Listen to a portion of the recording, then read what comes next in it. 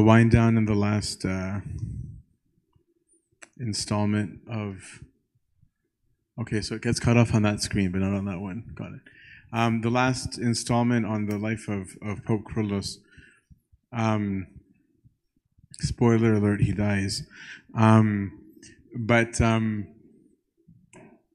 today's gospel, it's cool to see how they're running parallel, because I think today's evening gospel also matches the ministry of Pope Kyrillos very much. And I also think it's a gospel reading that a lot of people don't understand, of like, what does it mean Christ saying, I came so that there can be son against father? And what does he mean, like, that they need to hate me, they hate their mother or father or love me more? So the Lord here was saying, and this is, we're going to see almost right away in Pope Kyrillos' life, him living this properly. Christ was saying, I didn't come to bring peace but a sword. But he's not saying, like, I came here to, with my goal as starting a fight. But the sword of truth inevitably creates sides, right? When there comes to be a point of truth, you get stuck having to choose a side, right? When it comes to truth, if it's just opinion, it doesn't matter. I mean, you can have a stance against gravity, but you might be foolish to do so, right? But the word love, in its simplest forms, meant to choose. The emotions that we attach love to today are a consequence of what it actually meant, right? So you used to be able to say linguistically, because language has changed, the same way that, like, jealousy, repentance have different meanings today than the original words, right? Is that if you had option 1 and option 2, if you chose option 1, you could say grammatically, I loved 1, right? It's just an objective thing. I selected 1, and consequently I hated 2. Because you could have option 2 versus option 7 and choose option 2. And in that case, I loved 2 and I hated 7. That's why God says in the Old Testament, Jacob have I loved and Esau have I hated. He didn't hate Esau in the social sense. We developed emotions with it of like, why did I love A? Affection, like all those positive things that we think about. Why did I reject B and all those negatives? So what Christ is saying here is, if you don't love truth, which is me, more than family, then you're not worthy of truth, because you don't care about truth. You care about whatever it is that's making you do this. And why? Not because I have an ego trip. I designed family, right? So it only has meaning because I made it, right? And so its meaning is found when rooted in me who made it. I love family. I made it. I am family. I'm Trinity. Right? And so we'll see, and that's he's saying, but unfortunately, because people don't always care about what's right, in the events where you're forced to choose between what is right and what is comfortable, most of us choose what's comfortable. And that's what I'm saying. This gospel is going to be very appropriate to what we see with Pope Kyrillos, because he says that the Christ is explicitly saying the division is going to come from within your own household. Right? He's not just talking about people from the outside. And this is what we're going to see as the monk has become pope, that his hardest time was from within, right? Actually, the outside was much nicer to him than the inside, because he was unwaveringly looking for truth. So as we ended yesterday, Abuna Mina al-Mutawahid, the Solitary, was enthroned 116th Pope as Pope Kyrillos VI. I suspect he wasn't excited about his new name because he really liked Mary Mina, but he accepted it. So it's funny because everybody quotes, there's a quote from Edward Wakin, who wrote a book while Pope Kyrillos was alive, and in it he writes, the Pope remained a monk. And we all say it with pride, and we say it like happily, and a lot of us don't realize that he was saying it, the author, as an insult. Like, it just goes to show how, right, he was just like, that's not what people wanted. We didn't want a monk. We wanted a diplomat. We wanted a politician. We wanted this powerful house. And so they were actually disappointed, as we're going to see, of who Pope Kyrillos was. I don't think it's an accident that Pope Kyrillos' glory and exaltation is after his death. right? That he's receiving the due just reward for his deeds now. So I'm gonna go through. I couldn't possibly again in one night do all of his papacy, so I'm just choosing random subheadings to zoom in on to get a glimpse of him as Pope and for lessons for us to learn. So number one, the patriarch remained a monk. Okay, and we're gonna see these cool kind of like, what does it look like when a humble person is in a position of authority, right? Because right after his enthronement, of course, there's 100 million parties, right? So a party was held for him, and there was cheers and ovations and a huge banquet, which is totally not his style, right? Like, he's never lived like that. And so very quietly, he sent one of his disciples to go get him talmeya and salata. So he's sitting at the banquet, and he's eating falafel and salad. And it's such an interesting juxtaposition, because here he is sitting at a banquet, right? And on the other hand, he's going with this simplicity. It's almost like he's saying, listen, I know the job comes with something, although I didn't choose the job. But, and this is what I think is very cool about it, I want to set the tone for what I'm like, right? This is day one. Let me be very clear. Right? I'm not going to be the guy you're going to win over with pomp. Right? I'm very aware of who I am. I have a duty to be at these things, but I'm me. Right? And me eats simply, so you don't get an idea of this. People often wonder if it's okay to be public about their asceticism. And sometimes the answer is yes. Right? If something is as a one-off and nobody's going to know, or it doesn't matter, there's no issue. You don't need to make a public spectacle of something. But if it's going to be a public, regular thing, it's helpful, right? It's one thing to not tell somebody that you're fasting, but if you're going to live with them, they might need to know, right? Like, it's a different context. So showing that he's not going to be lavish was also a very big difference between him and the Pope before him, which was probably also a huge consolation to the people, right? Imagine if you get a new bishop enthroned and the very first thing he asks for is steak, right? Or a new house, or a fancy phone, right? You might have actually wanted to give him that, right? It might have been even something that you were excited to give. But if it's the first thing that he asks for, right? Then it's like, like, who's this guy, right? Like, what's going on here? But imagine even more so if you come offering the most expensive car and he points at his old beat-up Kia and he goes, no, I like this one, right? That's what Pope Kyrillos is doing, right? He's like, no, I'm actually fine with talmeya. You don't need to spend $100 million on this. Said differently, for Pope Kyrillos, sitting in the seat of king didn't make him eat like a king or act like a king. Even more remarkable is that even as patriarchs, so many of us think like when you reach a certain level, you don't need to do certain things anymore, right? But that was not the case for Pope Kyrillos. His canon was his canon, even as Pope. Food, he broke fast around noon, or 3 p.m. or later if meetings ran late. But he was up from 3 a.m., that's a big deal, right? Because it's not like he woke up at 6 and he's just fasting for a handful of hours, right? He's been up and he's been working, he's making Urban still, right? Usually his meal when he broke fast was Urban and Du'a. I don't know how to translate Du'a. It's not tasty. And occasionally some beans. His lunch was usually bread with cooked vegetables. And his extravagance would be to dip the bread in the sauce of the veggies. And sometimes not eat the veggies like many of us, but for completely different reasons. Before sleeping, he might eat some fruit or bread.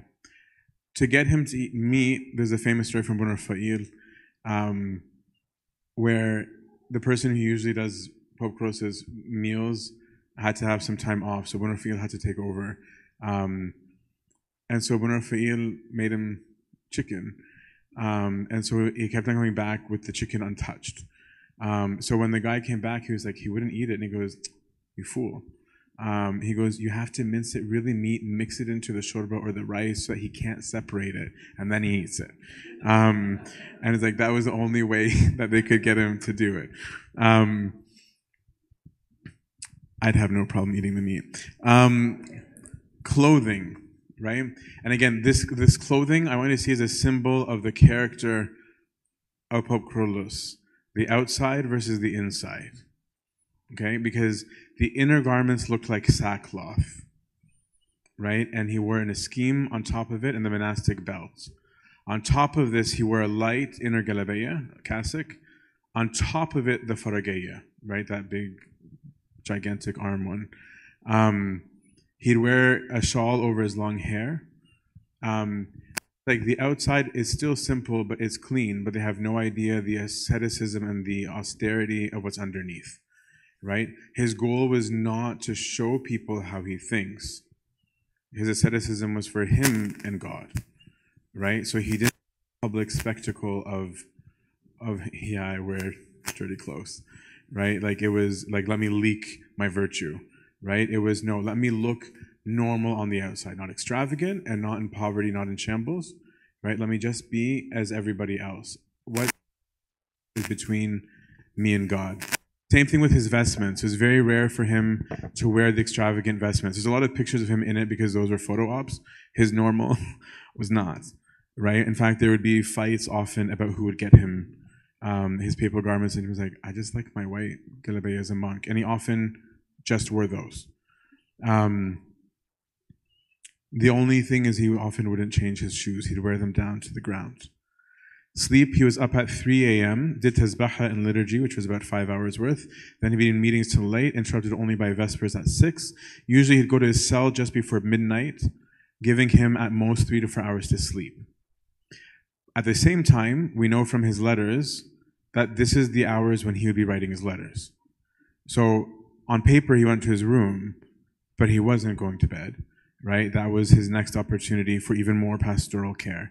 So probably he was getting 1 to 3 hours of sleep per night as Pope.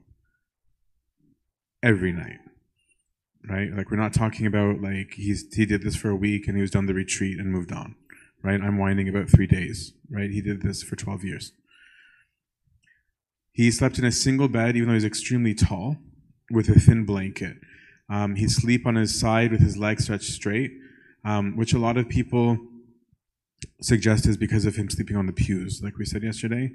I suspect personally that this might also have been a monastic principle, where it's considered inappropriate to lie on your belly, right? Like to not stimulate any of the senses, right? So this in itself might also have been an ascetical practice, is why I'm drawing attention to that. And he loved vigil. Liturgical prayer, he had a deep voice, which, no offense, wasn't beautiful. And I'm saying that for a reason, because sometimes we want to be around the person with a beautiful voice. But everybody loved his liturgy because he was praying, right? He wasn't known for having, like, he wouldn't be like, oh yeah, that's the recording I want. It'd be like, really? He'd always pray with his head bowed. He closed his eyes, and he had almost no naghama, no lahn, almost no tune. But just very reverent and fearful. He never allowed himself to lean against the altar, right? Which is a sign again of his reverence, of saying, this is not my bed, right? This is the table of God. It's the high priest table, which he understood very well to mean Christ, not himself, right? He would not talk with anyone during the liturgy. While praying, he used to shed many tears. And he said it was the altar that would give him the greatest spiritual comfort. I want to think about what it looks like to see that, right? Just think about that as a consistent thing, right? I've been at churches where the priests are extremely liturgical, and it's mind-blowing, right? It's a different culture right off the bat, right? Because when the people see the person presiding behave in a particular way, it comes right down, right? Because then it becomes, okay, this is not what we do apparently, right? Whereas when everything is pandemonium, that's what's going to follow. But now imagine even more when this is the Pope. Sometimes he'd attend a liturgy and not pray. If there's other people, he did not like sharing liturgy. That was not his forte. But I think it's a deep sign of humility that he still attend, even though he's got like an abuna or a bishop that's praying and he's just present, right? He could easily check out, but he still would go. The altar, as we said, was his consolation, and he would often tell bishops or priests who come to pray with him, as we said, go use another altar. When asked his strategy of reform, right, they're treating this like a campaign, like, what's your term in office going to look like? His answer was, it's better not to speak and rather to pray, right? Which, as we're going to see, really upset people. His speech was, he was mostly silent, right? His tongue was silent, but the heart beats, which again is Isaac, right? That we talked about yesterday, right? That's Isaac the Syrian. Love silence above all things because it brings you near to fruit that the tongue cannot express, is what Isaac the Syrian says. But that silence of the tongue, I think some people don't understand.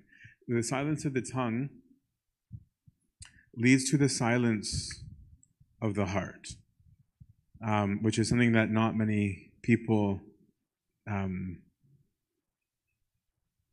experienced.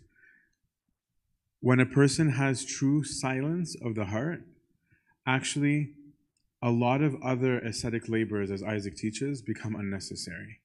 Because the point of the ascetic labors is to silence certain things.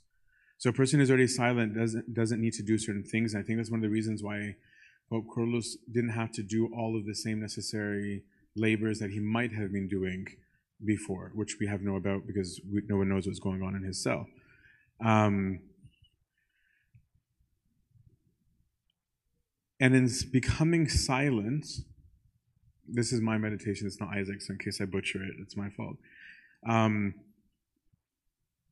think in becoming more silent, you hear much more acutely, right? In all ways, spiritually, physically, everything. You become attentive.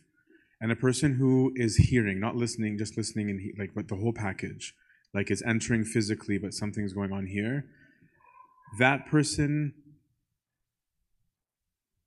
every beat, every vibration becomes known to you, and you know it deeply, right? You can identify quickly.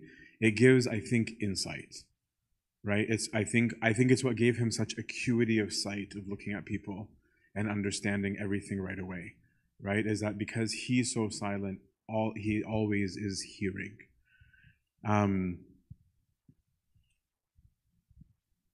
Isaac says, and I'm quoting this part because this is what Pope Kyrillos will embody in the flesh incarnate. Isaac writes, even if you are wronged or cheated or mocked and so forth, a person who is silent, you will not be moved because of your love of stillness. Whoever enters into stillness without this continual rumination will not be able to bear those things that we are obliged to undergo and to endure from all sides. This is Pope Kyrillos. That sentence is him, as we're going to see. And the reason why I'm writing out these rules or this canon is because people don't realize the meaning and depth and value of a canon. They view it as homework, right? Do you think that Pope Kyrillos, at every single meal, was actively thinking about how it might affect him tomorrow or after? I doubt it, right? I doubt every time he sat to me and be like, oh, if I eat like this today, tomorrow, I doubt that was on the forefront of his mind. But the consistency of a rule, and a rule that has meaning to how one actually lives, not a random one, right, is a source of stability and firmness, right? It's actually a form of prayer. A canon is a form of prayer in and of itself. It's not just a canon that includes prayer. Canon itself can be a form of prayer, and not a small one, right? People want to be Pope Kyrillos, but I don't know that we act like him, right? How many of us are faithful in the rule? How many would have known that silence of his is what would allow him not only to be mocked, right, which is a big deal, but to defend his mockers, right? Like to take it one step further. Prayer is a living thing. It's not a collection of words, right? The disposition of prayer is what filled him with peace. It's the meaning of being in communion with the Creator. How many of us complain that we can't do what we need or want because of environment? Right? Many of us complain about that. I think it's just my environment, right? He was not in the environment that people would consider conducive to his rule, right? Nobody would have faulted Pope Kyrillos if he changed his rule as Pope. No one, right? They're like, oh, taban, right? That boba, right? How can he abstain? He's Pope, everyone wants to cook for him, right? They joke about priests that you have to build a dome for the cross. But he didn't, right? He didn't. Prayer, as is often the case with many of us, as we talked about, was seen as a disappointment, right? People, like we said yesterday, are often like, other than prayer, what can I? But now take that attitude and recognize that is what all of the people were saying about their Pope.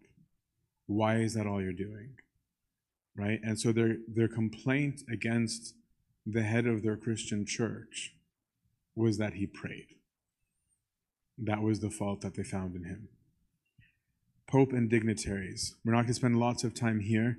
There's many things that could be talked about to see what he was like in leadership. There was Sheikh al-Azhar. There's his relationship with Ethiopia. But I'm going to zoom in only on the president part, and also especially because we live in political times, that it's nice to see an example of how a holy person dealt with the political climate of his own time, and it was not an easy political climate. Nasser is a very stigmatized figure and a very polarizing figure, right? So dealing with him wasn't like a cup of tea. And so here's a relationship between church and state. And there's an expectation that there's some relationship between the two inevitably. So a friend of Nasser's, a high-ranking official, had experienced a miracle through the hands of Pope Kyrillos and ended up converting to Christianity. Okay, so he's a Muslim, became a Christian because Pope Kyrillos had done a miracle. Pope Kyrillos, and this is the talk maybe the most you're going to see some of the human sides of Pope Kyrillos, and it's nice. Pope Kyrillos grumbled that he had asked for an appointment with the president 10 times and heard nothing. But the thing is, Pope Kyrillos might have had a role in this, okay, is that apparently after his enthronement, the president summoned the Pope and said that he owes the president a visit. And Pope Kyrillos replied, the patriarch has visited, he does not visit.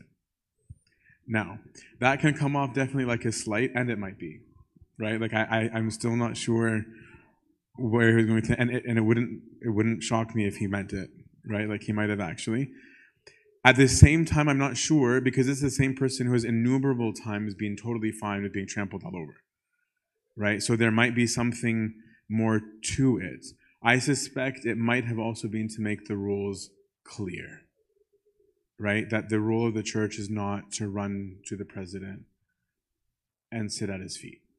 That it's a distinct role. I suspect that might be what he was doing, but I don't know. Maybe one day.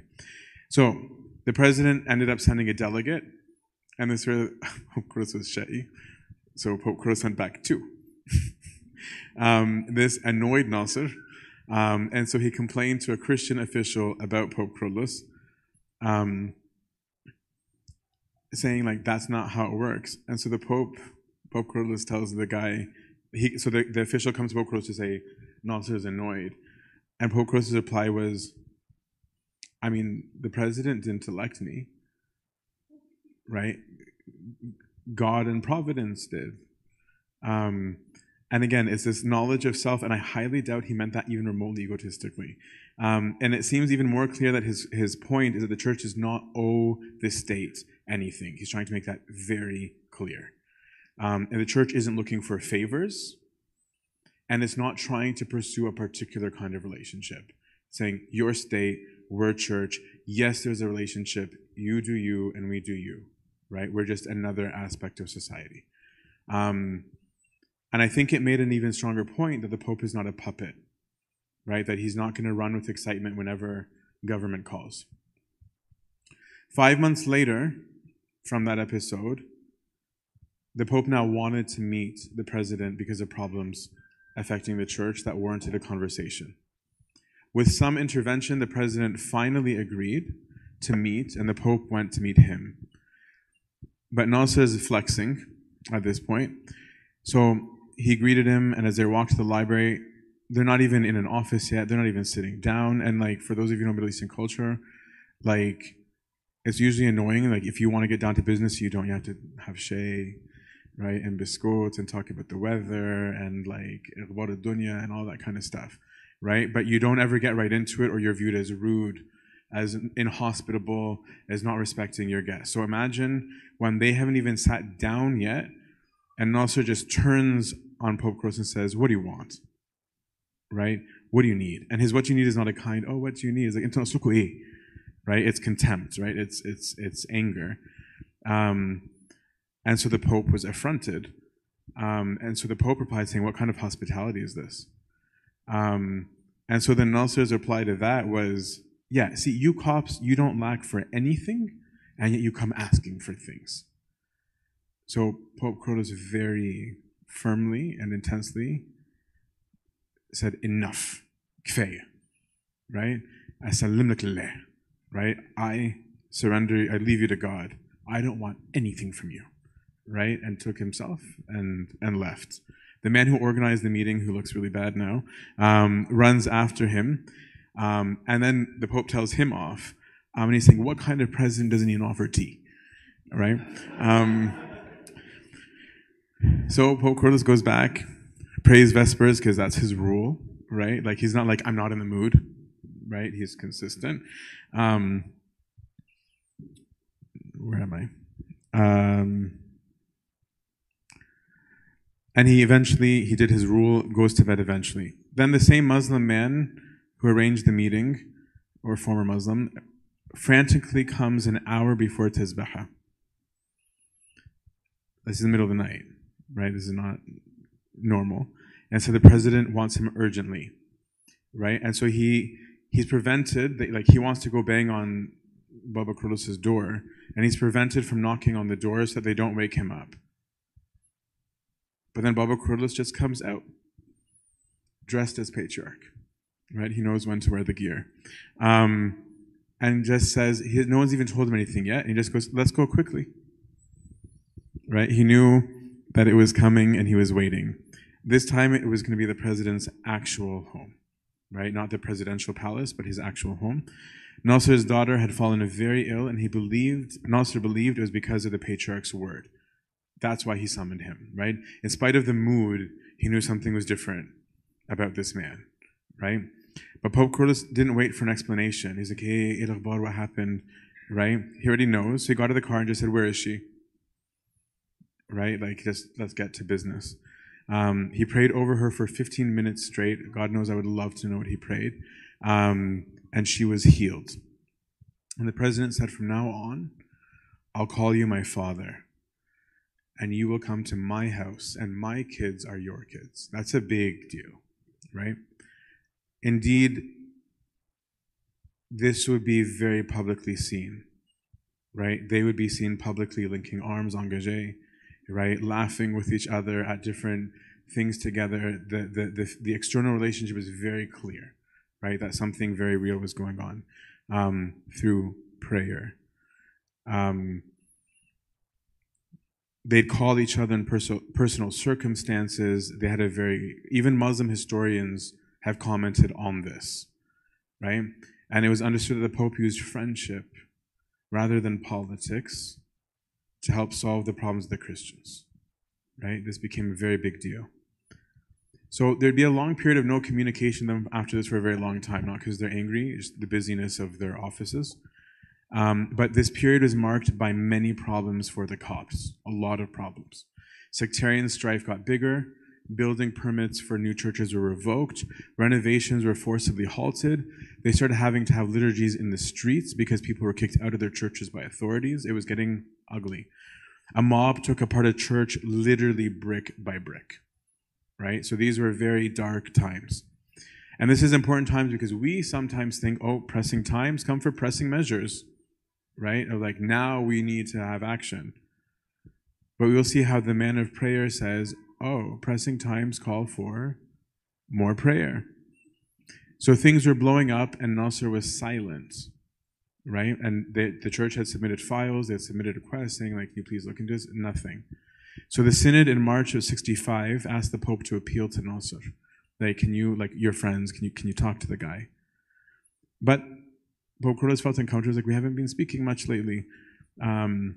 And he has the data, right? So he still doesn't abuse his rule, not as Pope and not as friend, right? Neither, right? That's not how he operates.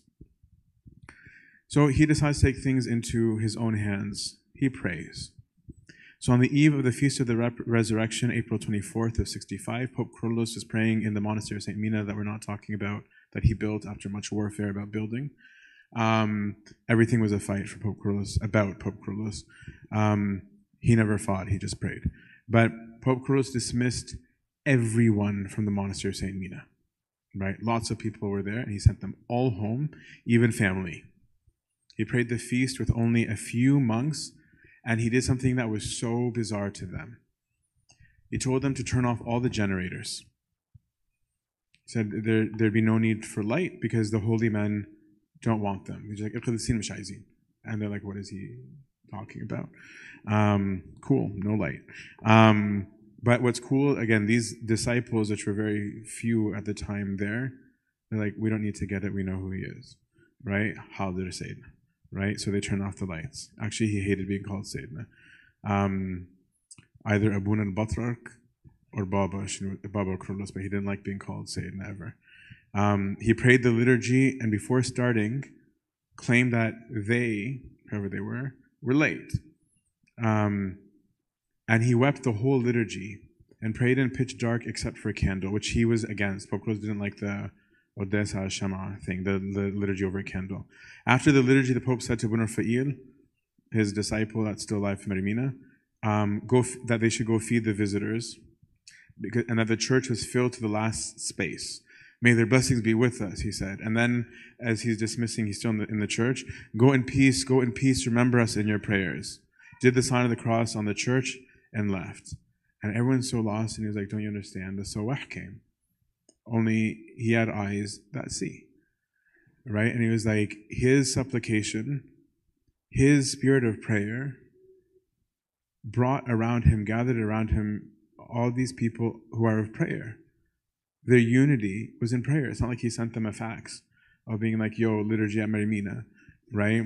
It was a spiritual reality connected through the life of prayer, united in Christ, that they all showed up. And then what happens? The very next day, literally the next day, the vicar of the patriarchate said that Nasser has requested a meeting.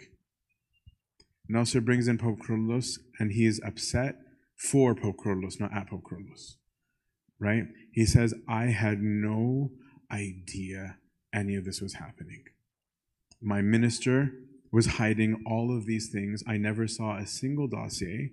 I didn't know any of these requests, and I am now personally investigating every single one of them. And in that meeting that resulted only from prayer, the Pope and him resolved so many issues, right? The president asked the Pope to come visit the house and his kids on top of it, but in those meetings, the 1856 Ottoman rule about church buildings was unofficially undone. He's like, how many churches do you need? I need this many? Okay, we'll do that many, right? They got permission to build 25 churches per year, is what Pope Kyrillos said on. The previous number permitted was 0, right? He got financial aid, even to the point that, and he didn't ask for it, that's the president, I want to, right? On top of it, the Cathedral of Abbasiyya, right, that the image of Coptic Central, right, that was built almost completely through the funds of the government, right, as a gift because of who Pope Kyrillos was, right, because of who Pope Kyrillos was. And yet, as usual, the Pope is a king who doesn't see himself as a king. Because on the great inauguration, we have like 3 days Synaxar reading of the inauguration and all this stuff, right? It's all this pomp. Pope Kyrillos, at the end of that ceremony, he's driving back to the Patriarchate with his disciple Abu Rafael in the vehicle, and he says, Yebni, my son, did you see the glory of today? Right? And Abu Rafael is thinking, yeah, wasn't that a sick day? Right? And he was like, I did. And he goes, and did you see the patriarchs? Because they had all these different delegates from all over. And he's like, yeah, I did. And he goes, and the president and Emperor Haile Selassie of Ethiopia is like, yes, Sayyidina, I did. He goes, Yevni, and now it's with heaviness. All of this, everything, it's not worth one day of the tahuna. That's where his mind's at. The deepest level of his prayers with his God. The love was real, right? It was mutual. It wasn't just one way.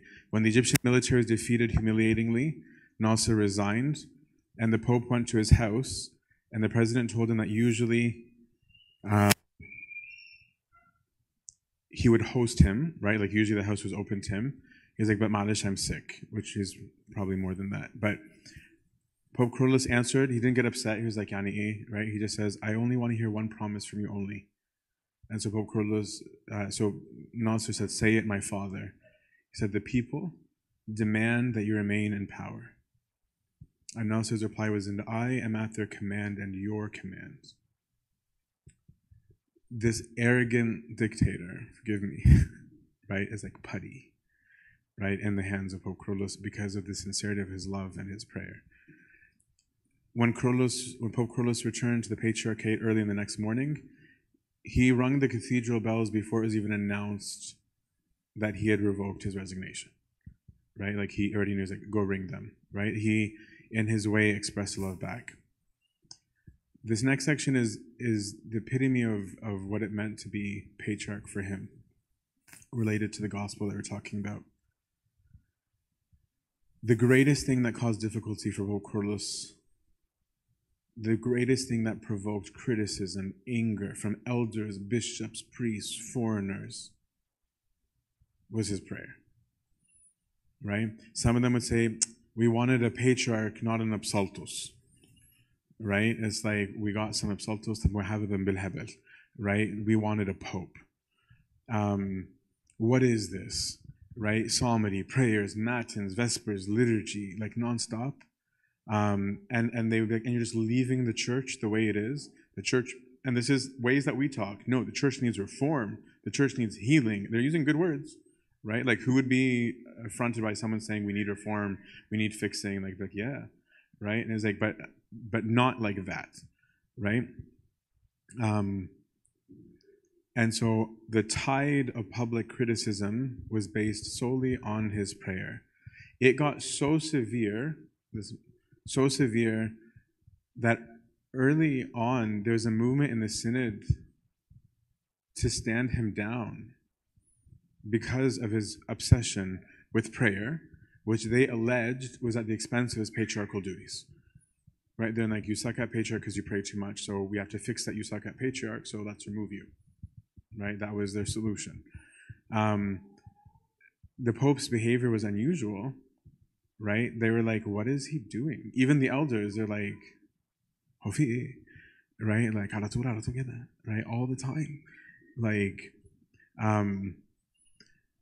one time, there's a group that were on their way to see the Pope, and they were going to come to see him with a concern, and one of the people in that crew was just like, what's the point of talking to him?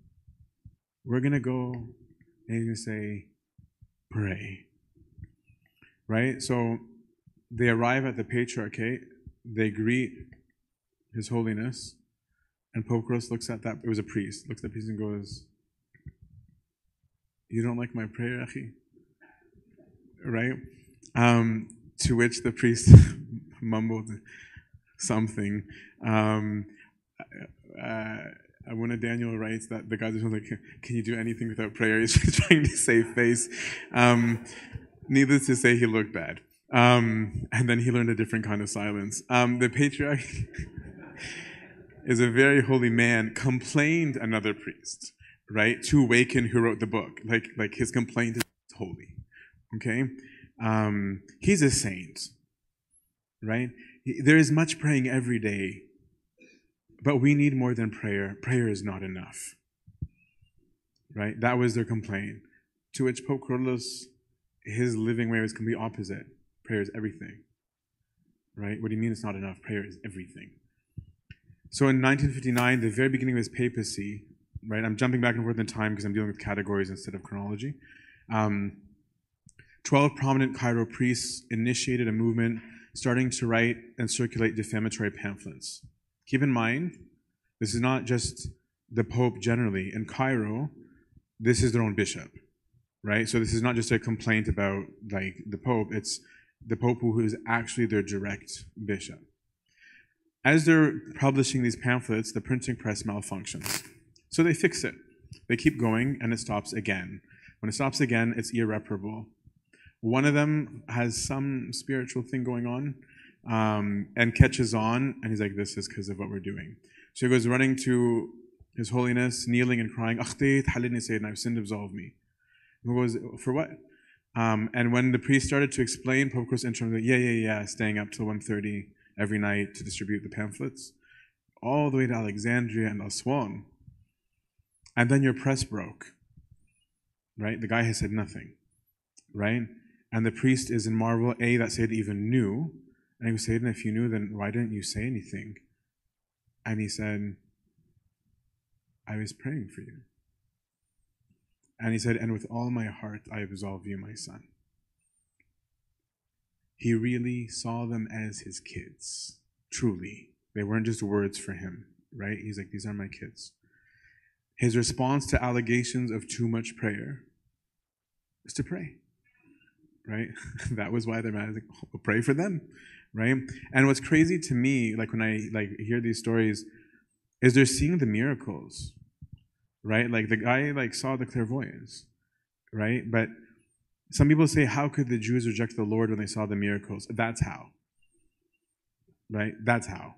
You can see holiness staring in the front of the face, but the sword of truth, you don't like the truth, you'll attack, right? You're not going to be like, oh, wow, I might be wrong. You're like, no, they must be wrong or deluded because I'm right, right? If something doesn't match what you like, you reject it. They didn't like his prayer.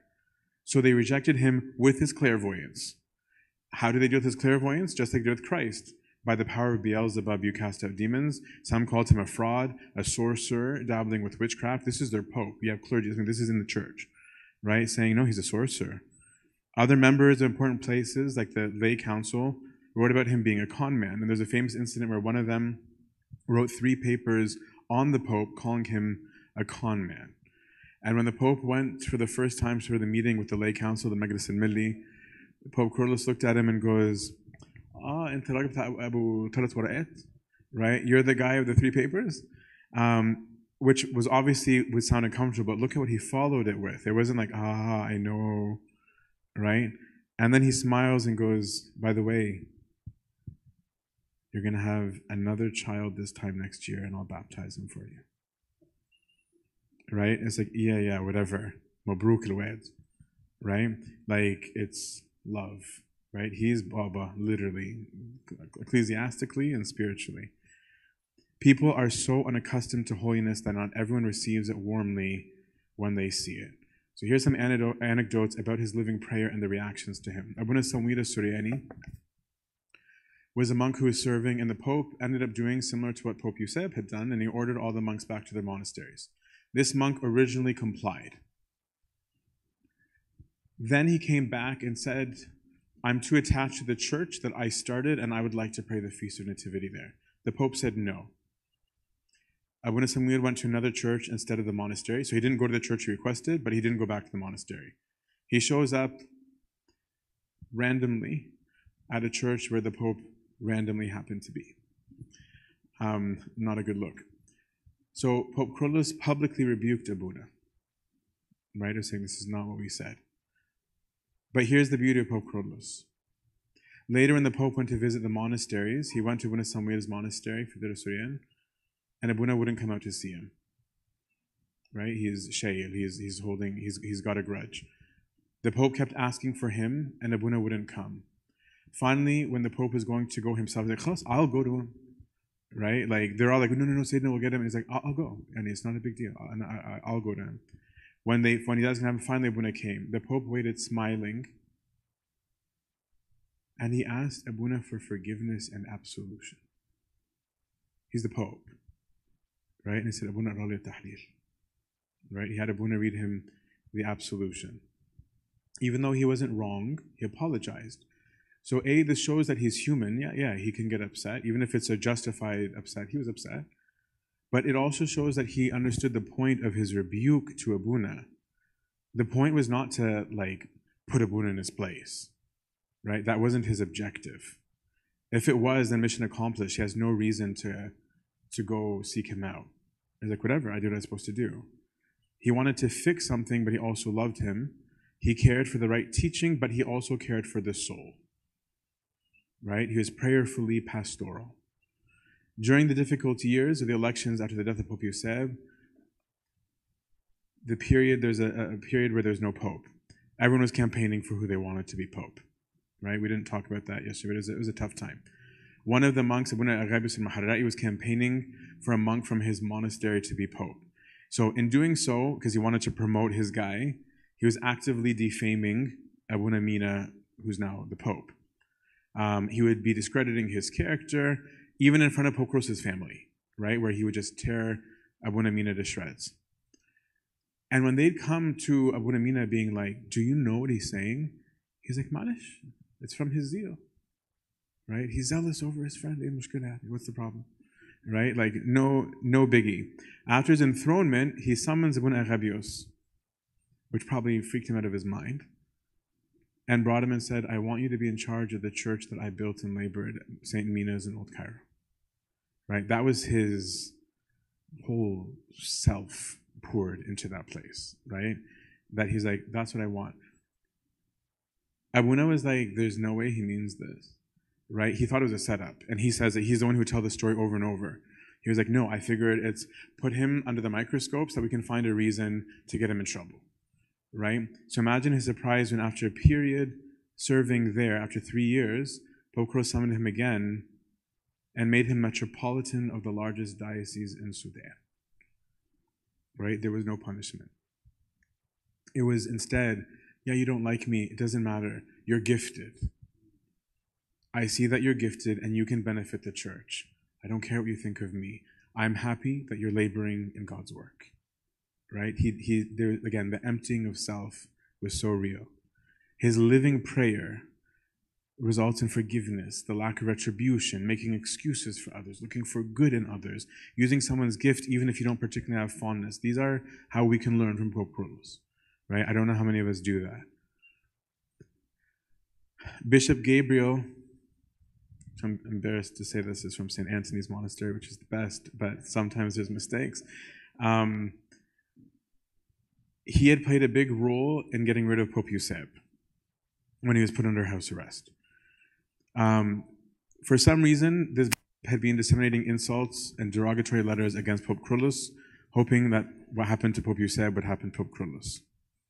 So in reaction, on June 22nd, 1961, right, it's like 2 years-ish into his papacy, the Synod assembled to investigate and discuss what Bishop Gabriel was doing and other accusations of a theological nature against Bishop Gabriel. If Pope Kyrillos was the vindictive type, he'd be like, justice, right? And be like, Anameli, right? Like, he can easily be like, it's not me, right? You brought it on you.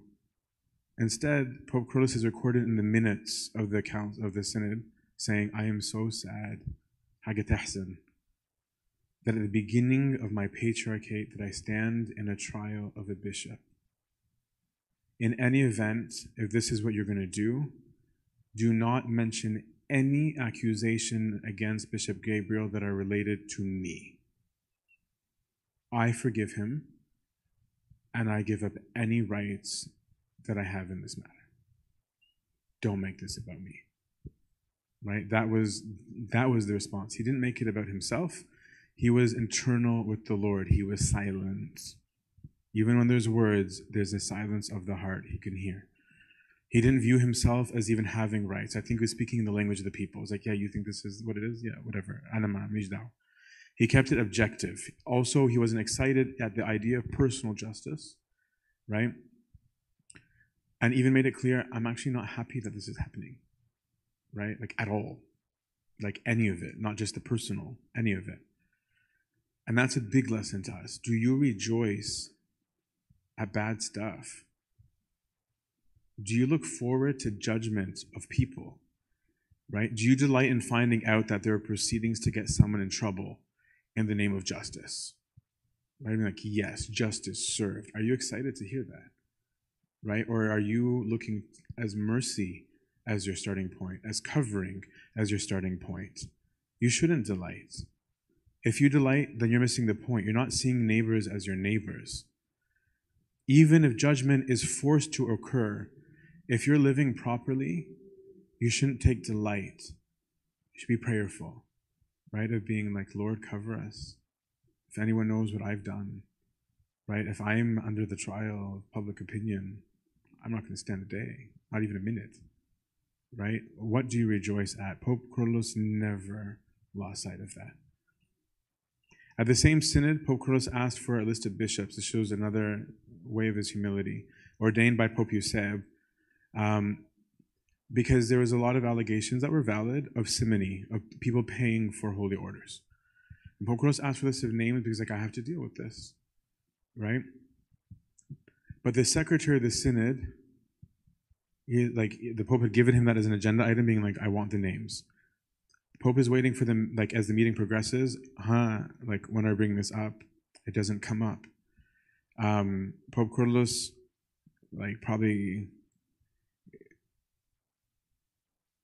Pope Kyrillos stayed quiet, and I probably was giving the looks of, like, Ofi. And the secretary of the synod just acted like nothing was going on. So Pope Kyrillos had every right to be like, well, I'll bring it up. Didn't. He submitted himself to this person. He stayed quiet, and the session ended. Later at night, he summoned the Metropolitan, and the reason wasn't to yell at him. He even, as we're going to see, gave him the benefit of the doubt. He brought the Metropolitan, the secretary of the synod, and told him, whether you ignored or you forgot, and he meant it, I don't know. Right? I'm not accusing you of either of them. I'm just saying, whether you ignored or forgot, I don't know. However, I don't want to pray the liturgy tonight with something in my heart towards you. I was bothered. Right? Healthy, loving confrontation without an accusation. Just saying, this is what troubled me. I don't know the source of it, but I am troubled. And I don't want to pray. I don't want to approach the altar without peace with you.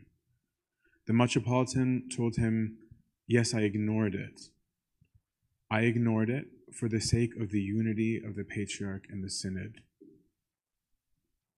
Pope Kyrillos could have fought back and been like, well, that's my decision to make, for example, and he'd be right to say that. Instead, he says, he gave up his right and said, ha'ak, sah, you're right. Right? He saw the rightness in another opinion. He didn't insist on his way. He didn't say, you might be right, but you should have. No, it was done. Yes, you're right. Done. And then, again, just like you do with Tabuna, Sayyidina, absolve me. And he made the Metropolitan read him the absolution, and then he read the absolution Metropolitan. Furthermore, the Metropolitan knew that he himself had received his office through simony. And he knew that the Pope knew that. Right? He knew that. He was worried about himself. The Pope didn't even touch it. Right? Didn't mention it, didn't bring any attention to that. What kind of love is this? Right? How he saw things clearly. He saw things as they were. To me, that's clairvoyance. Right? We think clairvoyance is just knowing thoughts. Clairvoyance is not just about reading thoughts, it's about seeing things as they really are. Right? That acuity of vision. Right? It's on another level. Look at how living prayer transforms things. Imagine if he actually insisted on his way. The church would have fractured. Right? There'd be two Coptic Orthodox churches in Alexandria today if he wasn't a man of prayer. Right? That would have been the end result. Sometimes we think we need to be the truth teller, the exposer, the whistleblower. Do you? Do you really need to be? Right? Or do you just assume that role? It's clear that he's not afraid to speak up for what's right. But there's a discernment of the where, the when, and the how. Right? If you don't live a life of prayer, if you're not in union with him, if you're not in dialogue with him, you won't know how he, being God, thinks, and you won't know how to discern. You won't. And amazingly, this Metropolitan, even after seeing this humility, eventually decides to get a committee together to depose the Pope. Right? He still didn't trust it, of being like, no, he's still maneuvering. Why? Because he maneuvers. Right? People see people the way that they really are. So he's viewing through that lens. He got these people together to depose him. The Pope was called uneducated, with no priorities other than prayers, as though it's a criminal act. And he traveled around all of Egypt getting signatures. And Pope Kyrillos heard about the plot. So what was his solution? Prayer. He went to St. Mark, his predecessor, and said to him, Marimoros, this will be the last time I come here to you.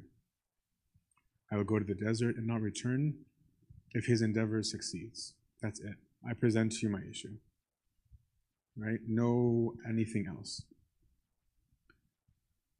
The next day, instead of taking his medicine, the Metropolitan drank pesticide and died. Pope Kyrillos' reaction, he wept.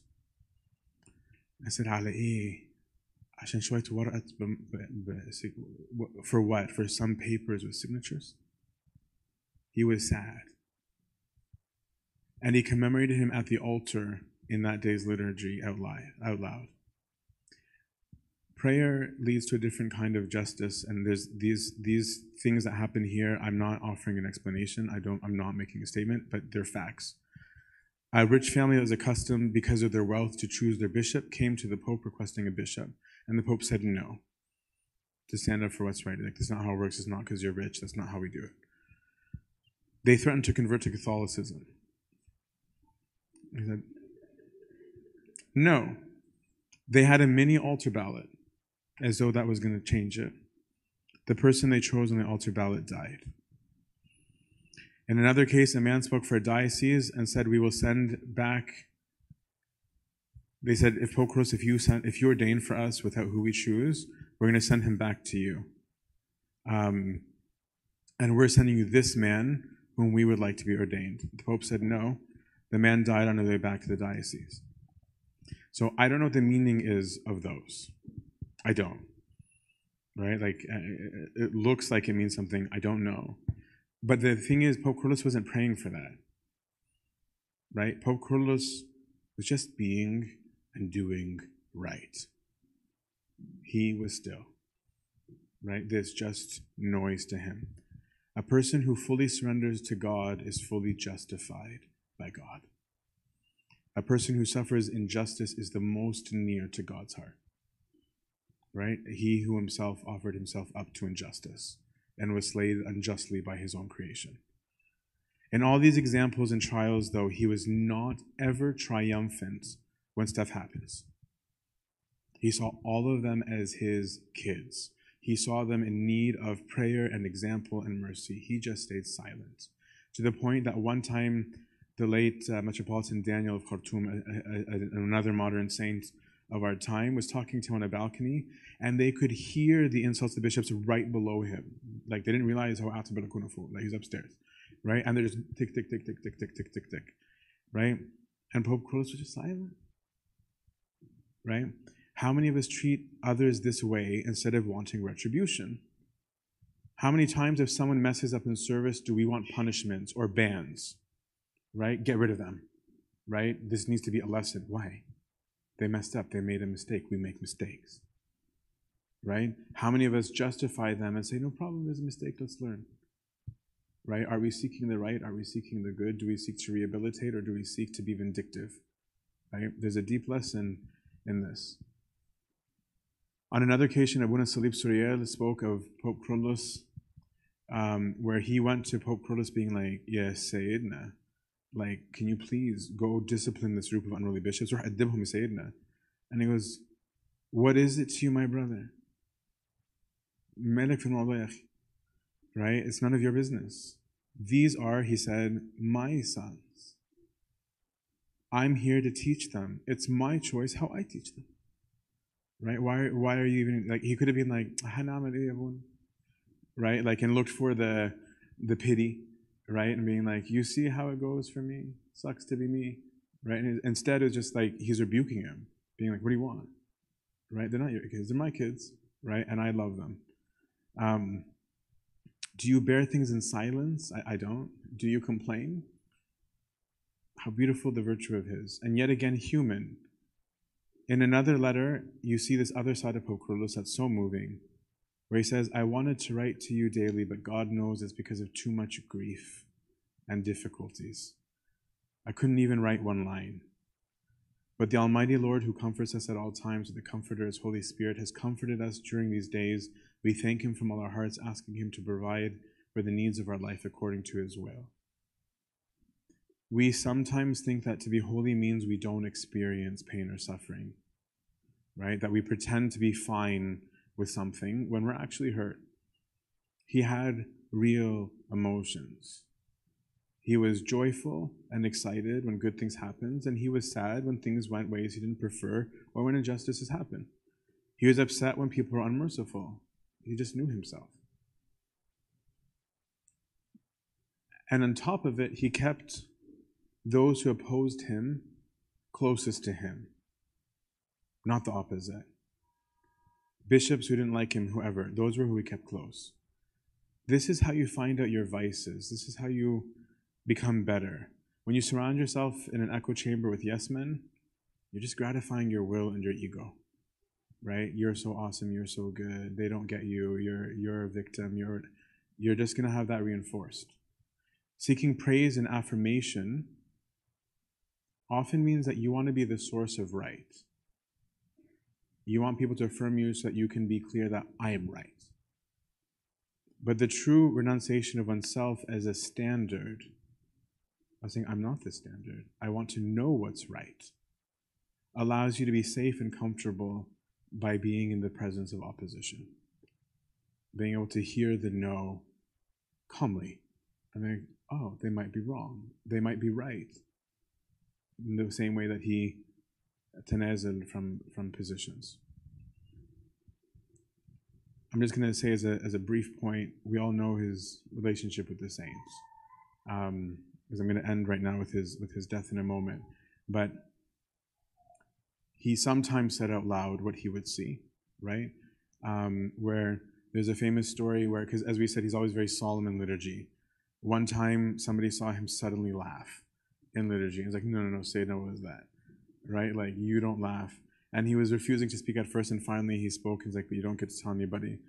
And he's like, I was deeply troubled about an issue related to, like, the cops, and suddenly Mary Mina appeared to me and asked me why I was upset. When I explained the reason, Mary Mina goes, you think you're alone? We're all here supporting you. And then he lightly, just jabbed him in the side, and it was when he jabbed him that Pope Kyrillos laughed, right? And so he's like, that's why he laughed. But he knew when to speak and not to speak, and there's an intimacy between them that he didn't need to share. It's like, this is my private relationship with Mary Mina, I don't need to talk about it, right? And he was so charismatic with this. There's another famous story where there's a story of Mary Girgis and Mary Mina's icons being on two sides of the Virgin Mary or of Christ. And Pope Kyrillos jokingly looks at Mary Girgis because he's the prince of the martyrs, and he goes, even in this, you need to be superior, right? You're a few inches above Mary Mina, and in front of everybody, it moved down the 2 inches, which also shows that the saints have a sense of humor in what they're doing, right? I can imagine when they're like, St. Mary's appearing as I turn, he's like, that's nice. Good. She's nice. Because for him, that was normal. But he was faithful to the last breath. Apparently, he knew it was 5 years away and that he said it in 1966, that he had 5 years left. He spoke very often about his traveling, but imagine knowing you're going to die for 5 years. That's heavy. Right? I remember the night before I was going to the monastery where I had no intention of ever serving or talking to people again. And just disappearing. I found just that night hard, right? Like where all my friends are over and they have no idea. Like it was Christmas. There was a reason, right? And they're talking about BlackBerry versus iPhone. And I'm like, yo, I'm going to die tomorrow, right? Like, whereas imagine for 5 years and you're building and constructing and working and laboring and you know you're going to exit soon. In May 1970, 9-10 months before his death, the Pope was at the monastery of St. Mary Mina that he built, as we said, against much opposition. And he said his goodbye in a completely different manner than usual. He called upon Hegumen Mina of Amina, that would later be Embemina of Amina, another saint. All of his disciples pretty much became saints. The monastery's abbot, and spoke to him very briefly while fighting his tears, which eventually conquered him. He just broke down. He gave them each kolonsoas for each of the monks. He did Temgid for St. Mark and St. Mina in both churches of the monastery. And he was holding an icon of St. Mark that he had had since he was in solitude in the desert. And he was trying to smile, but his tears kept coming down. And he wouldn't sit down for one-on-ones with any of them that visit, and instead got into his car crying. And the monks were like, why is he not smiling? Where is the meetings we're used to, the guidance, the discipleship? What's the secret behind these tears? Why is he holding St. Mark's in his hands? And it's because he knew it was his last visit. Shortly after, he developed a DVT, a deep venous thrombosis. Still didn't relax his canon. The DV2 grew to 10 centimeters blockage, and so he was ordered bed rest, which probably was killing him because he couldn't go and pray the liturgy. So he'd have the liturgy played where he was, which was very high tech for his time, right? Like it's not easy. Like, no, I can't. I have to have it playing. It was excruciating for him not to be able to pray, even more than the pain was. Because of it, he suffered multiple heart attacks, and even it was nothing compared to being away from the altar. Even while struggling to stay alive, his body struggling to stay alive, he was fine. Even in that state, people were trying to have him removed and have others take his place. There's no moment of peace for Pope Kyrillos. He kept his silence. He recovered for a few months, and then in March, he got a bad bout of influenza, and the visiting relative was there, and he said, I want to travel. On March 7th, he looked to have recovered enough, and against all advice of the docs, he prayed liturgy. On March 8th, he brought in his secretary, Abuna Benjamin, and said, that's it, Father. Everything is over. Health is gone, life is ended. Take care of the church, attend to its needs. May God be with you and look after your affairs. He blessed him, gave him important files that nobody had seen before, and to force him out, gave him the cross to dismiss him. On Tuesday, March 9th, he woke at 5:30, turned on the speakers to pray with the fathers in the cathedral, and then opened his doors. Seeing those who want to see him, one by one. And he knows he's leaving. May God take care of your affairs, to each person who came. After a few hours, he came to the door and asked whether there remained, look at his language, any of his children who want to see him.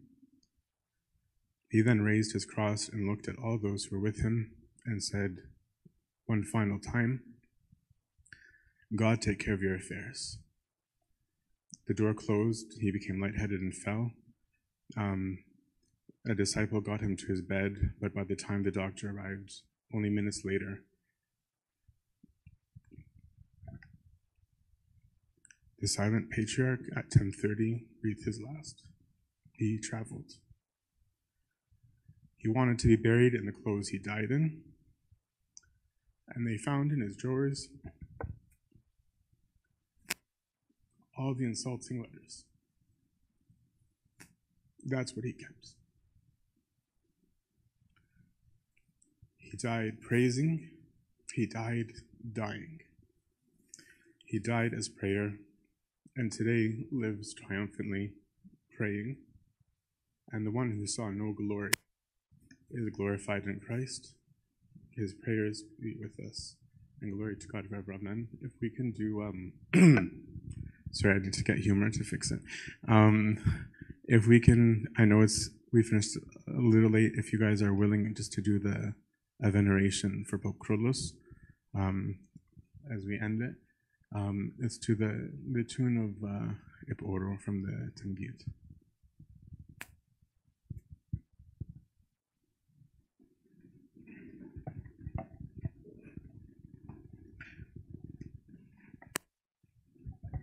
The tradition of the great ancient and illustrious comes the great Abba Kyrillos, whom we venerate with both. At the turn of the last century, raised in a Christian flock, of you among foretold this one is our stock. In a pious home you were raised and taught of God's great love. From childhood it was clear He'd marked you from above. Of the monastic way you generously imbibed, of the charity of your youth, your brother has described. You saw the sighting of the poor and had contempt for disparity. Regardless of belief, you have the charity. Indeed, poverty was no feat for you, of no earthly needs. To unite with him you this showed in all your deeds. In the cave of his own room, this father made his self, practicing asceticism in secret, no man to tell. For years you practiced this and died to earthly things. Nothing could bind your soul, neither sin or wealth. Oh, the joy you felt that day, full of peace and great gladness, when all ties were overcome and you left for the wilderness. For your wondrous friend you received your name, Axios Abamina, your wonders would be the same. You took a deserted self, worthless to the passerby, but in you truly fought and proclaimed your battle cry. To Satan you were a warrior, the fathers you were a son, to brothers a servant. By this all things you want. Love all but keep distance was your famous way. For a love worth more than words is always to pray. Truly you became prayer incarnate when you left even the and became unafraid of earthly law or by men to be judged. He obeyed the rule of love, and with exiled monks he trudged. From there to the wilderness, you returned to the holy hill, living again alone in the small window. To the people came, you converted many souls. You fought the enemy on his head. You heat between there and old Cairo. Your abode was made, healing the souls of men. Now became your. When the throne of Saint Mark was vacant for some years, God called you to lead. You overcame with tears. Christ is the good shepherd. You declare to all, in meekness bowed your head and began your. On your head were laid the hands and all set of seals. All were moved to tears. Axios of Kyrillos. You did not worship the mind, nor rule with an iron rod, but let the wayward flock to find the kingdom of God. With the joyous you rejoiced, with the mourners you did weep, firm when needed to be, desiring to keep your sheep. Though a giant in the faith, you let the clergy teach, while you, the true elder, rarely did you. Instead, your words were your deeds, your love and compassion, your cease and unending love, your incessant supplication to the altar, you the flock, taking their burdens and pain in the image of the true high priest, as though Christ had come again. For truly every day your hands in prayer raised, the altar was your home, daily fire on it placed. How can we neglect to speak of your friendship with the great Saint Mary Mina of the heavenly fellowship? You taught us that in truth these bonds can be attained, that heaven cares for, and that unity can be gained. So in your days Our Lady came to us, dressed in apparel of light, in beauty illustrious. As a symbol of your prayers, this vision was received, that heaven hears the earth. No longer were we grieved. You invested in the youth and in education. You raised in 12 short years the leaders of our generation. Gregory and Samuel, Shenouda and Matthew the poor, from these your disciples the church saw great grand. To steer the church with you, strong bishops you ordained, so that your time with the people would always be retained. Though loved by kings and rulers, your role was not confused. The church is not the state, politics you refuse. On a tree did you build, said monks you ordained. The first was the saintly Mina, the last the papal nomen. Your disciple to us revealed on the day of your last breath. You sent him to bring the people no thoughts for your own. Bring the people to me, you said, invite them from the sea, like the wedding of the bridegroom for whom your parting prayer that day, yes, your last exchange, I entrust you to our God. All your needs he will arrange.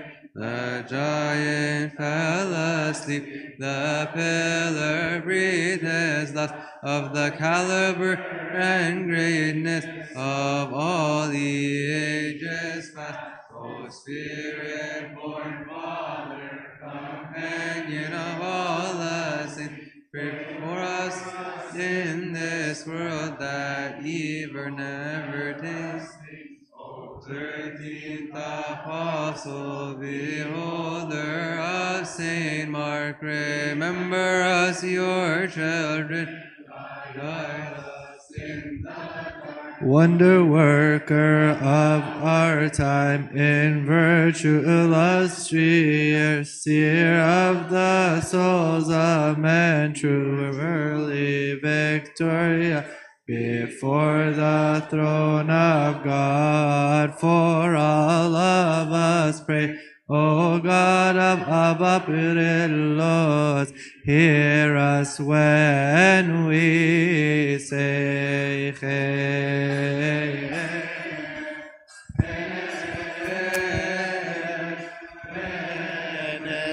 No thanks. No thanks.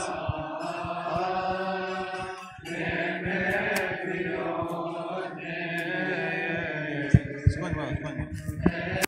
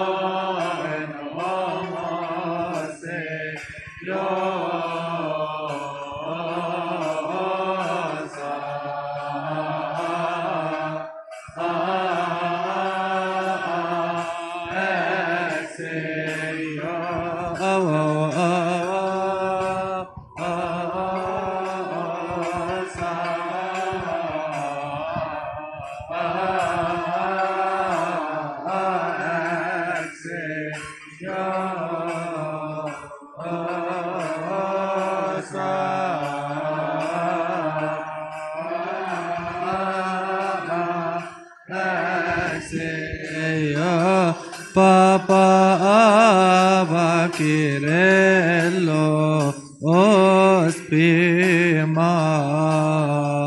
aso. O the angel of this night, flying up to the heights, witness him, remember us before the Lord, that he may forgive us our sins. The sick, O Lord, heal them, and those who slept, O Lord, repose them, and all our brethren in distress, help us, my Lord, and all of them. May God bless us, and let us bless his holy name, and may his praise be always on our Jeff is marot and Jeff yot never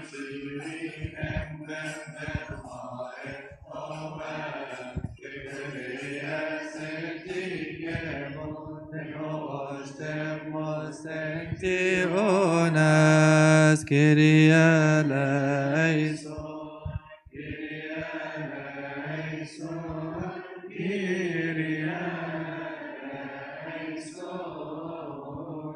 Amin alleluia donc sevetri io che Gai che sociona sonio nam intnosce volengo en mosgeo penchoi si sos ver Christus neo en viaro mare vegnain integire neo en sotem begla sotem mono Kyrie eleison Kyrie eleison Kyrie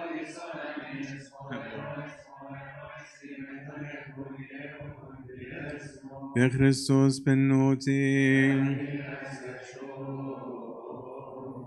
O King of peace, grant us your peace, accord to us your peace, forgive us our sins, for thine is the kingdom, the power, the glory, the blessing, and the might forever. Amen.